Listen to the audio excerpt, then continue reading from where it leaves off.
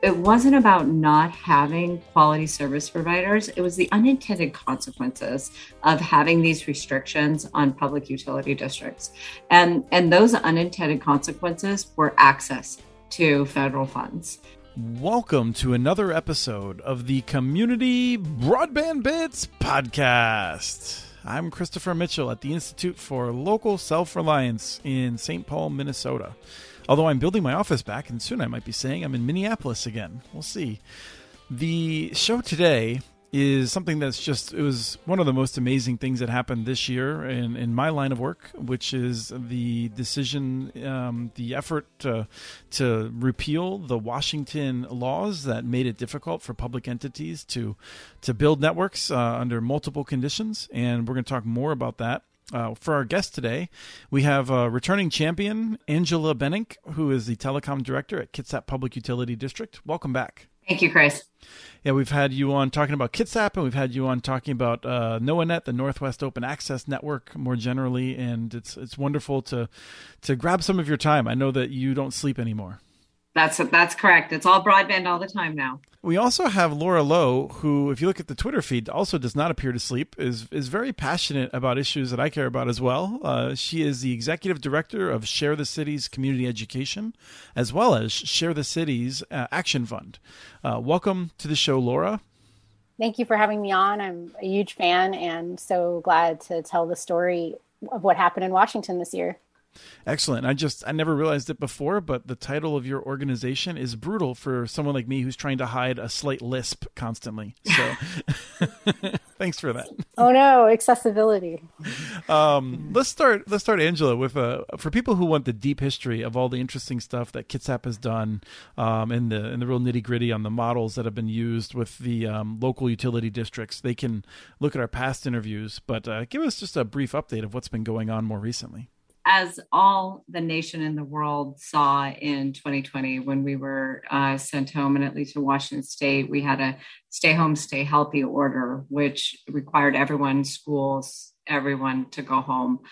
We saw a change in the view of broadband. And so Kitsap PUD has been operating a broadband network for almost 20 years.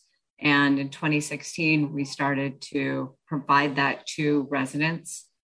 But it wasn't until 2020 that everyone was behind this, saying, we need this for our students, we need this for our homes, we need this to work.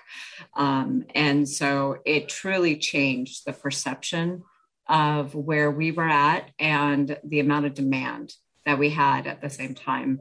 And so our team, we're a pretty small team actually at Kitsap, but our team just stayed working the whole time and really focused on supporting schools and focusing on the students, because we knew if we focused on the students, that would be giving their parents access as well. So we used our model, which is the local utility district model that you talked about before, and I know you have other information on that, but it allows homeowners to spread the cost of construction out over 20 years. And that is the only way as a public entity we're able to finance the ability to push services out. So using that model, we're now at over 1,000 customers connected. So we added hundreds over the past year and are continuing to do more. As most of the world knows, or most of the nation knows, it's grant season. And so we've just been applying for grants after grants, and we have a ton of support from our community in whether that is from our county government, our city government, or grassroots efforts in supporting us applying for those. And you serve a mix of audiences from quite rural areas where there's nothing available to urban areas where they may have an existing cable option or something that is pretty standard in many cities. That is true. In fact, most of our population, we are not considered a rural community or county anymore. However, we do have very rural areas where there are 1 residence to 10 acres. And those can be the most expensive areas to build out. And we also have the added complicating factor of it rains a lot and we have trees and we have hills. And so line of sight options become an issue too. So we have these rural communities that were just forgotten in some of the efforts. And for people who aren't aware, this is not the high desert then. This is the area just west of Seattle. And Laura, you focus on areas more often in Seattle and King County. But I know you care about all kinds of other areas regarding the mission of Share the Cities. And so tell us about Share the Cities. Yeah, so we started out as a land use advocacy organization focusing on zoning and housing affordability, both in Washington state and across the country. And we got really active as kind of like a Patreon funded collective back in like 2016 as part of kind of like the YIMBY Yes in My Backyard movement, and engaged on some really difficult, challenging, stressful land use conversations that were happening in Seattle through all the way up through about 2018. And then way back in 2016, I personally participated in something that was hilarious. It was a slow internet walk where about 15 of us. I love it. Yeah. It was Devin Glazer and Upgrade Seattle, and they did a slow internet walk Hamill, starting right? Yes, the Comcast offices, and we all walked as slow as zombies in a zombie movie in the pouring rain all the way to City Hall, and it took hours, and it was so funny. And people were just like, tons of media showed up, and it was on the news, and we had signs, and we had the loading sign, and you're just like waiting for the loading. And at the time, they were pushing for an initiative, and so at the time, I knew nothing about broadband or megabytes or take rates or fiber and copper, or I didn't know any of that till like 6 months ago. But I knew that I didn't like my internet. I didn't like Comcast interference in our elections, in terms of basically like buying the mayorship and all of that kind of stuff. And so, I went on this slow internet walk, and it was fantastic fun. So more silly actions to get people engaged. This is the thing, so you came into my consciousness when all of a sudden this new person or group, from my perspective, is on Twitter and social media all over the place saying the right things and very excited about this legislation in Washington. So we'll talk about where that legislation came from, but tell us how you got engaged with it. Late one night, I was complaining that, if we tried to put forward another initiative, what's the amount of money that Comcast would throw against us? I was kind of going back and forth with Devin from Upgrade Seattle on Twitter. And then all these people started reaching out to me like, oh, are you organizing on this? Do you have meetings? Do you want to meet up? And so I had a first meeting, I think last September, and all these people showed up. And so now we have about 40 folks in a Slack group, and we meet every other Thursday, and we've had guest speakers, organizers, folks that have done ballot initiatives, folks that have built broadband, people that have done legislation. So we've had a lot of education. And then we were invited by Representative Gregerson, who's a state representative, to attend these fantastic meetings that she was doing to assemble folks across the state on digital equity. And so really early on, we were getting plugged in to statewide efforts on that. And then County Council Member Zahalai for King County is in an area that has a lot of folks. It's incredibly racially diverse community that has truly, underserved and some unserved folks in King County, and has long been a disinvested part of King County. And so he and his staff are extremely passionate. And so we started talking to them, and everyone was just connecting us to everyone, and talking to Ryan Calkins at the ports, and then eventually we got connected to Representative Hansen. So compared to my housing advocacy, which it took me years to kind of get plugged into who's who and what's what and get invited to all the spaces, it was instant. And obviously because of COVID, every meeting I'm in, people were talking about wow, this would be great if we had public broadband. It was just kind of a thing everyone was throwing around. And so we decided to steal the name from Upgrade Seattle and be Upgrade King County. And we're still, in communication with them and building on their work. Through the housing advocacy, I had kind of amassed about 7,000 Twitter followers. So that was helpful for spreading the word. Helpful. It was a little helpful. So, yeah.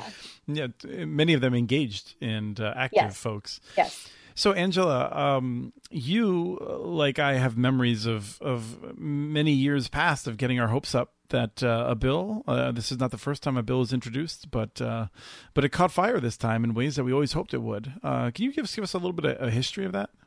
Since 2000, when the legislation was passed that allowed wholesale authority, telecommunication authority for PUDs, efforts were put in place at that time to try to lift those restrictions on the wholesale only and the retail restrictions there. In Pacific County, this was one of the drivers there in that they were providing services. They were doing this before 2000 when the legislature passed that authority. And so they actually had to sell off all the retail business to another provider. And so you had this effort going from then. And it wasn't about not having quality service providers. It was the unintended consequences of having these restrictions on public utility districts. And those unintended consequences were access to federal funds for driving out broadband services. And those were from the Rural Utility Service. They had restrictions on their grant funding that didn't allow people who were non-retail to apply, as well as being able to access E-rate funds for schools. And E-rate is a huge program operated through USAC that allows schools to fund most of their telecommunications infrastructure and services. And right away, and I was working with Northwest Open Access at the time, right away you had this underlying provider that was no longer able to access that service, and you had to go through a wholesale system. So it was costing our schools more just because of this legislation. So there were unintended consequences. Every year legislation was introduced, and Senator John McCoy was a huge driver for this and pulled together working groups of the large service providers and the PUDs. And PUDs predominantly, because those were the only municipalities at that time looking and providing telecommunications services. Since that time, we've added a lot of other entities who are supporting their communities getting access to broadband. But working with Senator McCoy and the many other supporters throughout the legislature, we have had great successes, and as far as just support and growth and funding through capital funds. And then we've also had these challenges with these unintended consequences. And so with in 2018, I will say that is the first change that was made to retail authority. And that allowed Kitsap PUD specifically and retail authority in restricted conditions. And so what that was for, and I mentioned the local utility districts already, what that was for was it was to ensure that any of those residents who had paid up to, we've had residents pay up to $60,000 to extend fiber to their home, but on average around $7,000, they were always insured that they would have access to a retail service provider should all the retail service providers go away. And so that legislation was driven by Christine Rolfes and was passed in 2018. And then, as I mentioned before, and as Laura has mentioned, everything changed in 2020. And we took this broad knowledge that we have been pushing forward. It just became real for everyone, right? It just became real that broadband was necessary. And we didn't want to see the same unintended consequences with any of the federal funds that were being talked about pushed out.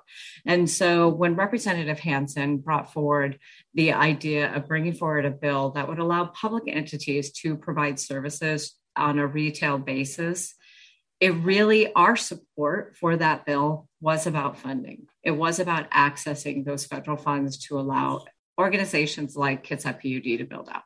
And to clarify, what you're saying is that you don't necessarily have to offer retail services, but if you are unable to offer retail services, then you cannot compete for the funds.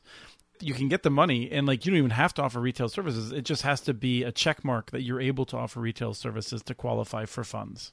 That is exactly true. And so Kitsap PUD is committed to a wholesale open access model. We think that is better for our residents. We think it is better that they have choice.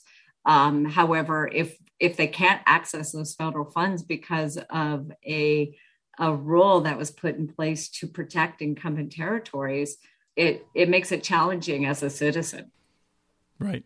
So we have a pandemic. Representative Hansen pushes the bill forward. What's the first sense that something's going differently? And I guess let me ask you, Laura, like when did you first learn about it? Well, we had 1,000 people sign up for the first hearing. And so, this is the first time that you don't have to go all the way to Olympia, whether you're in Bellingham or Spokane or Vancouver. They had tried some pilot programs around remote testimony in the past, but the scale of being able to sign in for a bill present, just changed everything. All of a sudden, between the educators across the state and the ports and the public utility districts and other folks that came together, a lot of tribal leaders, just everyone was kind of mobilizing, and to see that turnout, and it was just very heartening, to see the people that, subscribe to my newsletter and be able to see their names on the sign in, and to know that like I helped make that happen was really powerful. So I think that was just a moment where it was like, I think there's a lot of giant egos, including Representative Hansen in the House and the Senate in Washington, just like there are in every place. And people were really competing for those kind of like sign-ins. And so other legislators were like, wait, how did you do that? And so I think there's that competitive nature that everyone has. And so that was the moment, I think. And there were very, very great bills that were getting, 20 people signed in. So I think that was the moment, because then it allowed the news folks to kind of latch on to that. And then, the earned media just kind of is exponentially there. You've got folks for the first time realizing like what upload and download speeds mean, and realizing that 25.3 is horrific as a measure of being served, and all of that. Like the average person, whether they know what 25.3 is or any of that, they were experiencing it. Like I was unable to be part of my sister-in-law's wedding on WebEx. Like I had to switch from one provider to another to be able to use WebEx. I had never done a speed test before, and I was getting one up, one down in the city of Seattle, and now I get I don't get that. So, and I didn't know any of this stuff. And so you can be a broadband fan and not know any of this. And so a lot of those folks, I'm sure, that signed in, those 1,000 people, they don't know any of the ins and outs that all of your listeners do. But they knew that they were feeling unfair. They knew that they went to when they went to their friend's place, or when they were, playing game night with their friends, some people seemed to have no problem, but maybe they were struggling. And mm-hmm. People have been talking about digital equity, educators, librarians, and other folks for years and years and years. And, I hear a lot of frustration from them, like, oh, now you all finally believe me. So, there's that too, that pent up from the experts, that it's like, okay, now we're all on the same page with this. So just, the pandemic, the 1,000 people signing in, to Hansen's credit, he early on got us all in meetings together on a regular basis. Leading up to the bill, there were daily check-ins. So just a lot of making sure that we were coordinated, and he used a lot of war analogies, which I wasn't comfortable with. A lot of the broadband army and the war room and all that kind of stuff, that I was just like, really? That's what a successful coalition is, though. Like people that make you slightly uncomfortable. Yeah. But I'm very grateful that we were included. There were a lot of people with big lists that they could mobilize that he got, there that had thousands of people on their statewide lists. And then, to the credit of the folks that showed up and told their stories, I don't know if Angela was part of that, but the folks that told their stories of, driving to a parking lot for school or accessing telehealth, or like the personal storytelling was really strong and really powerful. And the pressure on the legislators, they know that this is a bipartisan issue. They know that this is a populist issue. They know that small businesses are impacted. They know this is an economic development issue. They know that what side they want to be seen on. And so even, there was a lot of like abstentions or people not really, there wasn't a lot of people that wanted to come out strong against this. There was one awful legislator, that kept talking about socialism and all of this stuff and trying to, say this was a socialist issue, but it's not, right? People feel like this is an issue like libraries and digital access in the digital commons are the idea that it should be utility so far hasn't been tinged with that same kind of like, that this is an ideological position, which is a great, really nice advocacy space. Angela, I'm curious if when you got a sense that this is taking off, if your reaction was, oh man, I've got enough stuff going on. Like, I mean, like at least partly where you're just sort of like, am I really going to be doing all this telecom stuff in the legislature now too? I'm trying to build a network here.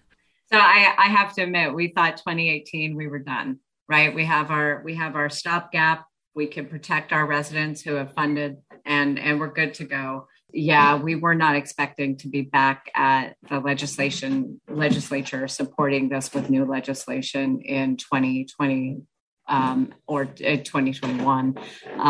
Obviously, all the work starts in 2020, and then the legislation actually is discussed at the beginning of the session. Yeah, definitely not the plan. And we had to take a little bit of a divide and conquer type of mentality. And I had to actually step out a bit and focus on the runnings of a utility and making sure we were getting those out to as many customers as possible. Why our general manager, Bob Hunter, who you've talked with before, he stepped in and really spoke as an advocate for our communities and worked closely with Representative Hansen and our lobbyist team to make sure that we had those stories out there. It was, the best time, right? Laura mentioned it's nonpartisan. It hasn't always been nonpartisan, but it became nonpartisan as soon as everyone went home. And again, as she mentioned, the 1,000 people signing in on that bill, you no longer could ignore it. You no longer could say, thank you for let's hear it and then let's push it off. It required the legislators to actually engage at that point.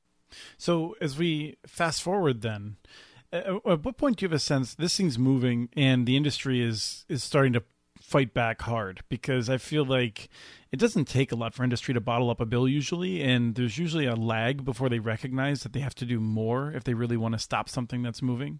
And so I'm curious if you had a sense of, or if there's any moments that were along those lines where you were like, all right, now the big guns are coming out. We did see right in the beginning that it was being tied to pole attachments, which has been a huge issue over the course of the years between private and the public electric companies who own the poles. Kitsap PUD is not an electric PUD. We are just telecom, water, and sewer. And that is one of the reasons why Bob took that front and center position, because this was not about pole attachment agreements. This was about getting access to funding. It was about pushing these services out. It was about lifting restrictions on multiple municipalities to be able to look at how do we better get kids connected? How do we better get people who need to work connected? How do we better do that? And if municipalities can step up and do that, let's lift restrictions on them to do so, because how it's been functioning so far clearly hasn't worked. Yeah. I think it sort of was like a resolution. So I don't think that the average person understands retail authority or, any of that. Like right. The word wholesale average requires, I mean, it took me years to just get that without having to think it through. Yeah. So I think that most of the electeds that I talk to that are like, oh yeah, let's do public broadband, they don't know anything in terms of, they don't know how many speeds they're getting in their home. They don't know about middle mile or last mile. They don't know any of this stuff. They don't understand the monopolistic view, AKA, overbuilding. Like I'm constantly having to explain all of that, just over and over and over again to people that are excited and like, let's do it. How do we do it? And so just that basic education piece, to fast forward to like, where are we right now? Angela and I are working on creating with a group of like 15 other folks, education materials that community members like myself and others across the state can use, a PowerPoint presentation, maybe a video of that, and going out and kind of doing like, Drew Hansen's calling it the roadshow, right? Like, how do we actually get it deployed? I liken it to tenant legislation. You can pass all the great tenant legislation, but if there's no education piece, if there's no outreach, if there's no enforcement, if there's no, it doesn't matter, right? One statistic in the King County broadband study that they did in 2020, which is an amazing study, and I want everyone to look at it because the data visualizations and the story map that they did and the way that they present the information is so accessible. They found that 47% of households who would qualify for low cost equipment were not aware of programs mentioned in the survey. And so we can talk about, 90% of the county having digital access or broadband access, or we can talk about 80% of folks under $30,000 a year incomes having access, which sounds amazing, like, 80-90%. But when we talk about like, well, what does that even mean? Like if people that, I liken it to the emergency broadband benefit now where, we have all this money just sitting there because people don't know about it. And when you contact, in my case, Comcast and say, I don't have a job right now, and they don't bring up the internet essentials, they're not, they're in the business to upsell. And one of the basic reasons that Upgrade King County exists and is so passionate about this is consumer protections and really like who's going to look out for the consumer and who has failed us. And I think that's something that rural and urban and suburban folks can all agree on is we are being failed. And we have been failed. And there's been so many false promises, the FCC and this idea of that we can't build or send money to places that already have service at some sort of, insignificant level, 25.3. I want to get people mad. I want to get everyone as mad as I am that I didn't realize how inadequate that was as a way to mobilize people. Is there anything that we want to talk about in terms of dramatic last second type of stuff? I want to make sure we have time to talk about what happens next, and that's important. But I want to talk about our governor signing the two bills with two different hands. So there was two bills. I feel like that's let's such a pause great that for story. a second. I want to see. Yes. Okay. Angela, is the thing that you want to talk about chronologically? I want to talk about state broadband office and the fact that our legislature chose to form one. And we didn't have one. And you got someone who actually knew what he was talking about. Russ Elliott was a great person to have in that role and really drive the understanding that the state needs to support broadband out into the community. Torn between how he was going to do that with privates and publics. And I don't know that we always agreed on the same issues. However, he was a vocal proponent of getting people access to broadband. He actually has, this next week is his last week, and he will be moving on to an organization in California. And Deputy Director Dawn Eichner is stepping in temporarily, and she will be a great resource as these funding materials come out and being able to look at that. But if you're listening to this and looking for an opportunity, we're looking for a director of broadband office. So, and this will air probably right after Russ has left. And I just want to say, like, Russ and a few others like Dana McKenzie in Minnesota, they came into the job not with an animus toward the private big companies, but an understanding of how they really acted. And I think that's really important because Russ had been running ISPs and working with ISPs for a long time. He knew the business. And it's really important in a position like that you have someone who understands what the lies are, what the exaggerations are, and what the honesty is. And that's something that I thought Russ got and really brought to the job, as well as just a passion. So I always enjoyed talking with him. And I'm sorry he's leaving, but I'm hoping that he'll go on to keep doing great things. So that's I agree. I agree with you completely. I think his passion and his energy around broadband was infectious and really what we needed in our state. And so with all of that, the bill eventually gets signed. Although, like even, two bills were passed that had competing definitions, and we're going to go back. I mean, we'll do another discussion. We may bring Drew Hansen, and we'll get different perspectives to talk about how this all happened. But then clearly the weirdest thing out of all of this, just comically, never had happened before. Yeah, so the governor has two bills to choose between, and he refuses to choose. It's unreal. None of us could believe it was happening. So this tension between underserved and unserved, this tension between kind of that scarcity mindset of, we're all kind of like in a Hunger Games against each other for these FCC dollars around building our networks.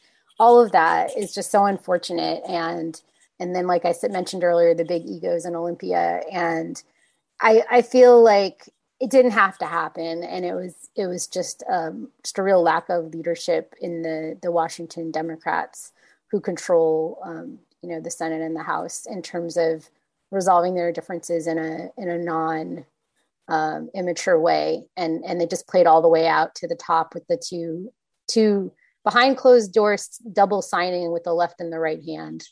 I've been very much tempted to make some Photoshops of it, like found footage.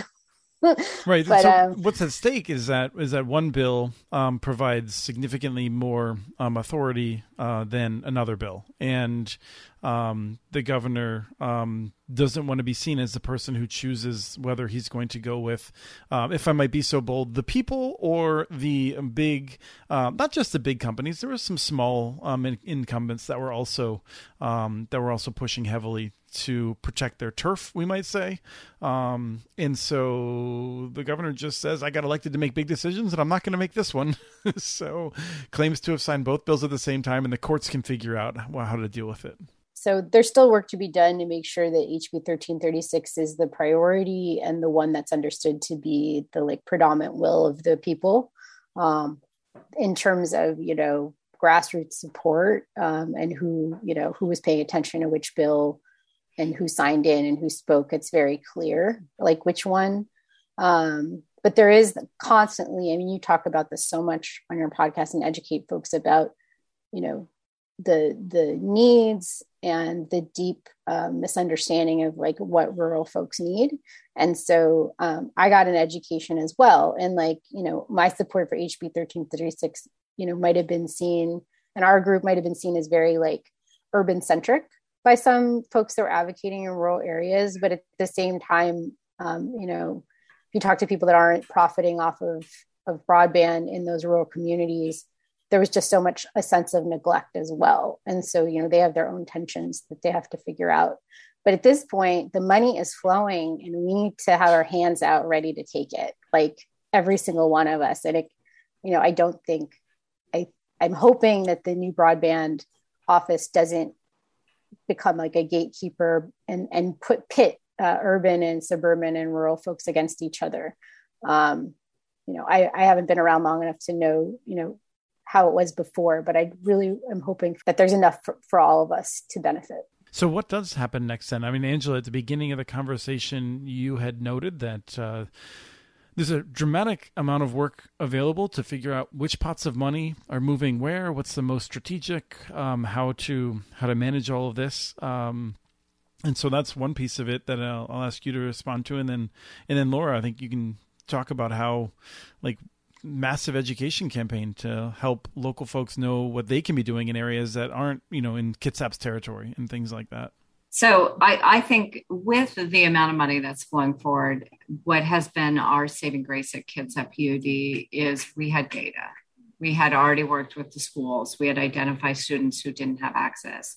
We had a survey of 10,000 residents to be able to identify where infrastructure wasn't. So we could overlay those to say, these students who don't have access because of infrastructure. It's not because of a computer lack or the ability to afford a monthly bill. It is because of infrastructure. And so that has been a huge tool for us to be able to determine what pot of money you look at, and then also where can we move quickly. Now, we also, because we've been doing this for over 5 years now, and working with residents, we knew areas where it was too expensive. We knew areas where people were in need. They've tried to form an LUD, but it's just too expensive to take that next step. So we knew, okay, those are the areas we're going to apply for. We have all the data. We have all the support already identified. Those are the shovel-ready projects that we're going to push forward.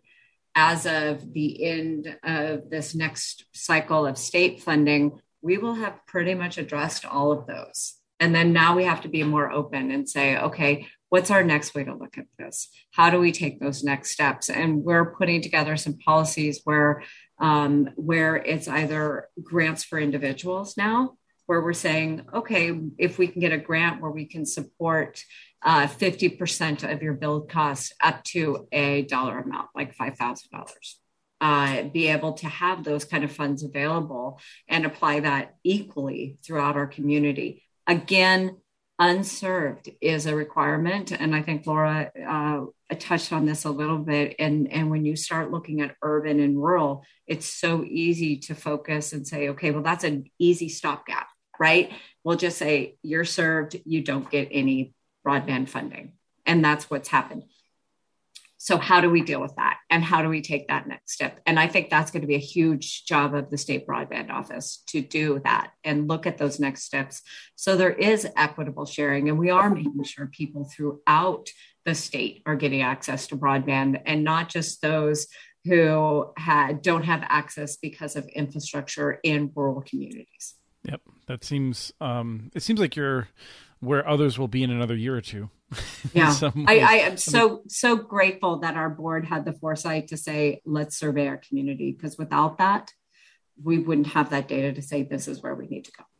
And let me ask, just to put another conversation to bring it into it.